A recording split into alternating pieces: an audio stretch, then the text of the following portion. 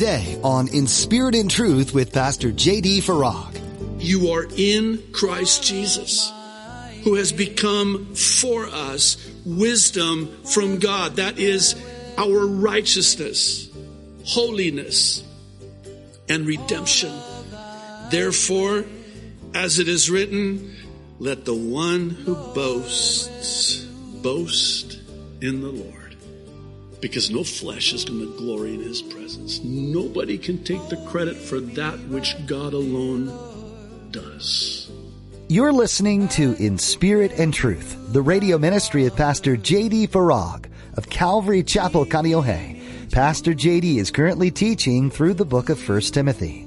It doesn't matter what you've done in the past or where you come from. God can use you wherever you are, no matter what kind of baggage you have. Today, Pastor J.D. is going to show you the example of Paul's life, how he used to even be a persecutor of Christians, and how his life got turned completely around for God. Now, be sure to stay with us after today's message to hear how you can get your own copy of today's broadcast. Subscribe to the In Spirit and Truth podcast or download the In Spirit and Truth iPhone or Android mobile app. But for now, here's Pastor J.D. in 1 Timothy chapter 1 with today's edition of In Spirit and Truth. 1 Timothy, and our text will be verses 12 through 16 in chapter 1. Those of you that are here can turn there if you're not there already. Chapter 1, verses 12 through 16. Can I ask you to stand? You can follow along as I read. If not, where you're seated is fine. The Apostle Paul is writing to Timothy, a young pastor, and in verse 12 says, I thank Christ Jesus our Lord, who has given me strength, that he considered me trustworthy, appointing me to his service, even though, verse 13, I was once a blasphemer and a persecutor and a violent man, certainly a reference to how he had Christians killed before he came to Christ. He says, I was shown mercy because I acted in ignorance and unbelief. The grace of our Lord was poured out on me abundantly, along with the faith and love that are in Christ Jesus. Here is a trustworthy saying that deserves full acceptance, verse 15. Christ Jesus came into the world to save sinners, of whom I am the worst. But for that very reason, I was shown mercy, so that in me, the worst of sinners, Christ Jesus might display his immense patience as an example for those who would believe in him and receive eternal life. Wow. What I'm hoping to do today is answer this question. You see it there on the screen. It's the question of, what can I do?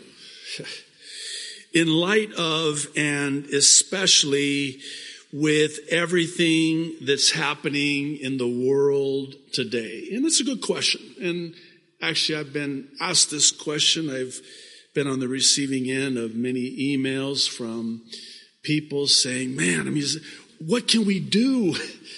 In concert with prayer, what can we do in light of everything that's happening? And that's a very good question. But I want to emphasize, highlight, underscore the word or the letter I.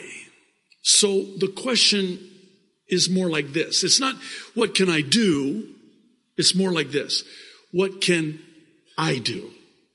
In the sense of, what can someone like little old me do?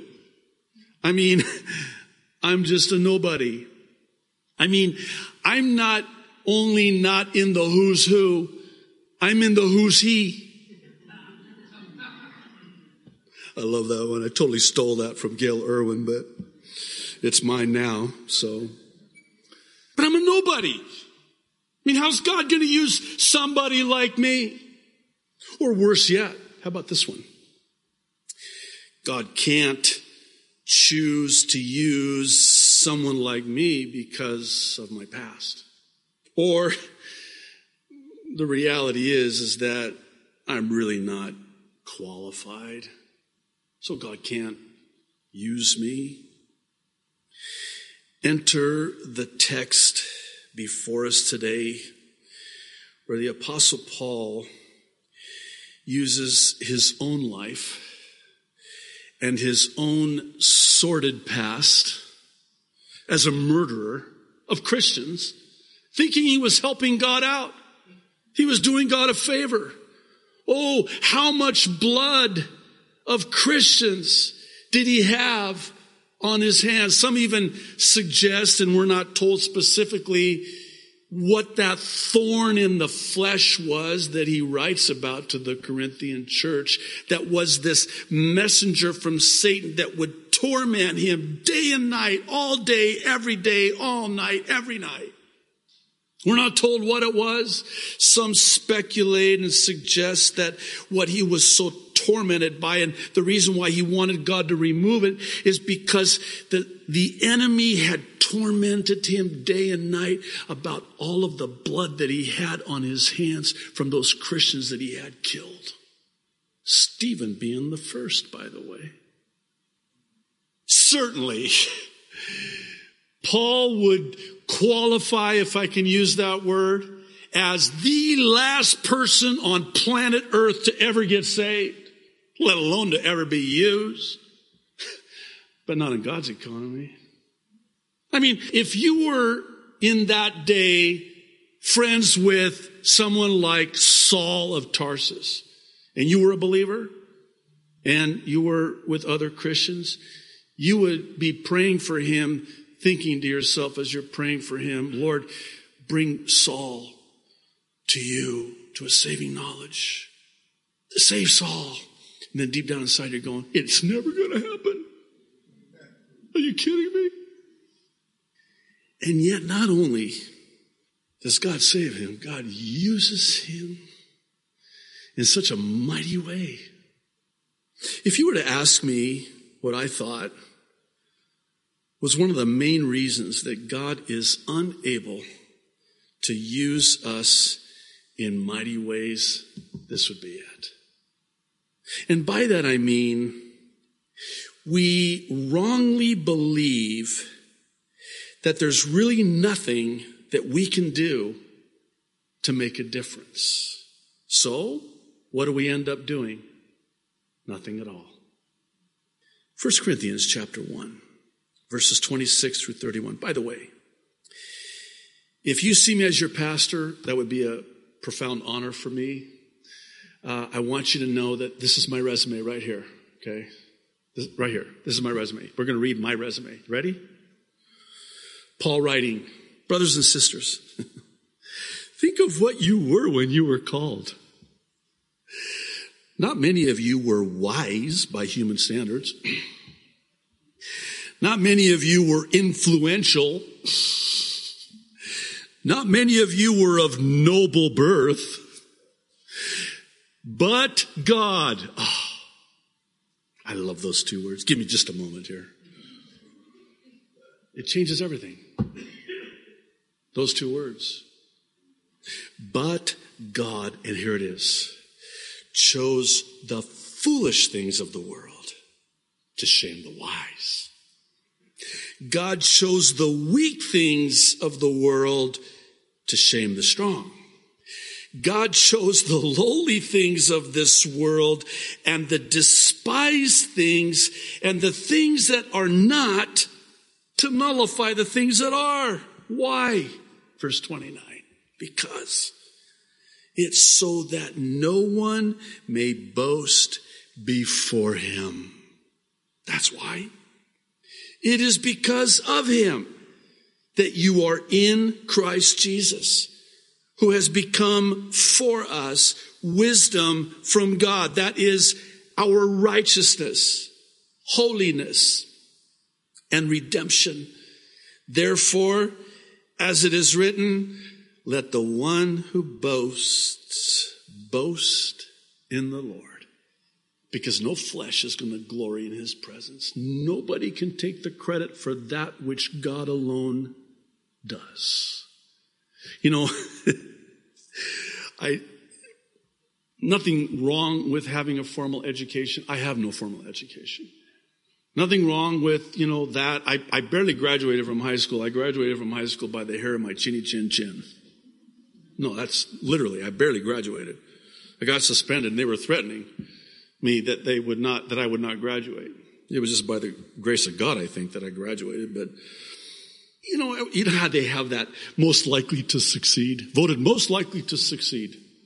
In the yearbook, my senior year, that the picture, and then down below the picture of the senior, it had all the lists of the accomplishments, high school, cheerleader head and ASB. Boy, it's been so long, I don't even remember what they call it anymore. Assistant student body president, and Letterman's club and this club and that club. And you know what there was below my name, my picture? Nothing. Nothing. No thing. It was just white.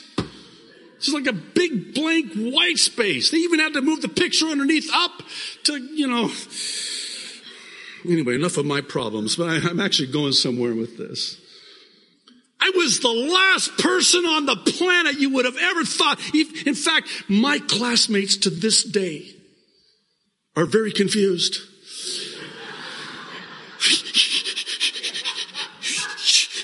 You're a pastor? Yeah. It's like God chooses the foolish to confound the wise. Get it? So that way there's no way I can stand up here and say, yeah, have you seen my resume? Have you seen my credentials? Have you seen all the letters at the end? Again, nothing wrong with this. All the letters at the end of my name. I have none. That's why I changed my name to put letters. So I had letters. JD. You know what I love is when somebody says, wow, Pastor JD, if God can use somebody like you, he can use me. Now, my first response in the flesh is, wow, that was really insulting. Because you just basically said that, that's exactly the point. And that's what Paul's saying. The worst of the worst, the last of the last, the least of the least. So that way they look at a life like the Apostle Paul. They look at a life like a Pastor JD and they say, that's God. It's not him. I know him. I knew him. I went to school with him. It's not him. It's the Lord. God gets all the glory. Chooses the foolish things to confound the wise. The weak things. Shame the strong. That way he alone gets all the glory. I would suggest that this passage we just read in 1 Corinthians and our text here in 1 Timothy answers for us the question of what can I do? Little old me. Mrs. Nobody, Mr. Nobody. If you really think about it, it's not really me doing anything. Rather, it's the Lord doing everything in me and through me, so he alone gets the glory. Jesus said, apart from me, you can do no thing. I looked that up in the original language. You know what that means? No thing. There's nothing you can do apart from me. There's no good thing. No good can come of you. I hate to say this, and I've shared this, and my dad used to always say, you're good for nothing. Explains a lot, Growing up, I heard that all the time. You're good for nothing. You're going to amount to nothing, boy. And he always said it in a mean, with his accent, boy. Call me boy. I have a name. You name me. Boy, you are good for nothing. You will amount to nothing. Cool, because God takes the nobodies, the nothings, and he does everything because he can. Have you ever heard it like this? I'll never forget. I was sitting under the teaching of God's word, and the pastor said the following: some of us are too strong for God to use. I'm like, oh, that's me. No, I was sure everybody was looking at me because that was me. I'm too strong for God to use. He can't use me because I'm too strong in the strength of my own might. It's when I'm weak that I'm strong. That's what Paul would boast about. I do nothing. He does everything. I want to share with you two reasons that God, as only he can, takes the ordinary and does the extraordinary. Despite who we are or even what we've done in the past, as sordid as it might be. The first one is in verse 12, and it's that God's calling is God's enabling. I don't know if it's possible to overstate the importance of what Paul says here when he says that God is the source of his strength. That is how he is able to do anything. He's using his own life as an example of how God can use anybody to do anything. One of the things I'm learning in my own walk with the Lord is that God will never call me or even command me to do anything unless he also enables me to do it. Think about it. God cannot set us up to fail, or else he would be party to our disobedience, and that's impossible. That's not who God is. That's inconsistent with the character and nature of God. I think of it like this. God will always create and orchestrate a scenario in my life that is conducive to my obedience. He's always going to lead me in the right path. He just can't. He can't tempt to do evil. It's not possible. He'll never create a scenario that is conducive to my disobedience. In fact, it's the opposite that's true. So he calls me, he commands me. Certainly in Scripture, we have many places where we're exhorted to do something. Any exhortation, any command, any call from the Lord comes packaged with the power and the strength and the enabling to do it. God will always enable you to do that which he has commanded you to do. I know this is improper English. I guess it's a double negative, I'm told, but he can't not. I'll give you a moment. I know that's deeply profound. He is incapable of doing anything but that. He's going to enable you. He's going to empower you to do that which he has called you to do. I love Philippians 4:13. I know it's a life verse for many. Paul says, I can do all things through Christ who strengthens me. Let's flip that around if you don't mind. And this is good to do sometimes when you're reading and studying Scripture. Let's flip that to the other side of the table. If I can do all things through Christ who strengthens me, wouldn't it stand to reason that I can do no thing if I don't have Christ who strengthens me? Ephesians 3, verse 16. He's praying for the church there in Ephesus. And he says, I pray that out of his glorious riches, I'm going to add inexhaustible riches, he may strengthen you with power through his Spirit in your inner being. That's it. It's the power of the Holy Spirit. Check it out. We're commanded to be ye holy as he is holy. How am I going to do that? Oh, I got good news for you. You're not. Well, then how am I going to be holy? The Holy Spirit. Holy life, Holy Spirit. You cannot live a holy life absent the Holy Spirit. The Holy Spirit enables you, empowers you to live a holy life. It's in the power of the Holy Spirit. The best illustration I ever heard was that of a canoe, which we can relate to here in Hawaii. You got it on the beach. You want to get it into the water. So there you are, you're pushing, striving, using all your strength, all your might, all your power, and that thing ain't budging. So you call over some of the brothers.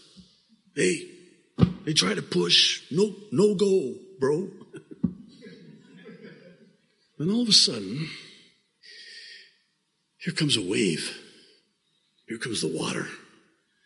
And all of a sudden now, this canoe that we couldn't budge, I used my pinky. It's in the water. That's the Holy Spirit. That's the power of the Holy Spirit. When the Holy Spirit comes upon us, different than in us, and empowers us, our lives will become like torrents of living water. You see those flood waters? How powerful they are? I mean, my goodness, here's a house, like a little toy being taken downstream because of the power of the water. Again, not something we're familiar with here in Hawaii, but where I come from, on the mainland, you know that our electricity, our power comes from water? They call them dams. They harness the power of the water to create electricity. It is so powerful. And that's what the Holy Spirit is. It's the power of the Holy Spirit. Let me just say this and we'll move on to the second one, which I want to spend the remainder of our time on. But don't let the enemy lie to you. Don't believe his lies. When he says to you, you can't do that. In fact, you know what? Agree with him. Say, you know what? You devil. Because that's what he is. You're right about that. I can't do this. But God can. We're so glad you joined us for this edition of In Spirit and Truth with Pastor J.D. Farag. If you haven't yet found a church home, we'd like to encourage you to make that a priority. A church family is a source of support, comfort, and most importantly, faithful prayer warriors. Paul wrote the book of 1 Timothy with this in mind. He knew how important it was to have the support and prayers of other believers in Christ. Church is also a place you can serve and encourage others too.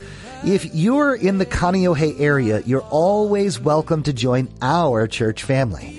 At Calvary Chapel Kaneohe, we meet on Sundays and Thursdays for a time of worship, fellowship, and in-depth Bible study with Pastor J.D. You can find service times, directions, and more at our website, inspiritandtruthradio.com. While you're there, be sure to check out Pastor J.D.'s additional teachings, as well as his Mid-East prophecy updates, an accurate look at what the Bible has to say about this time in our world. You can also find Pastor J.D.'s ABCs of Salvation there. This is a great tool to share the simplicity of the gospel message with friends and family. Again, that website is inspiritandtruthradio.com.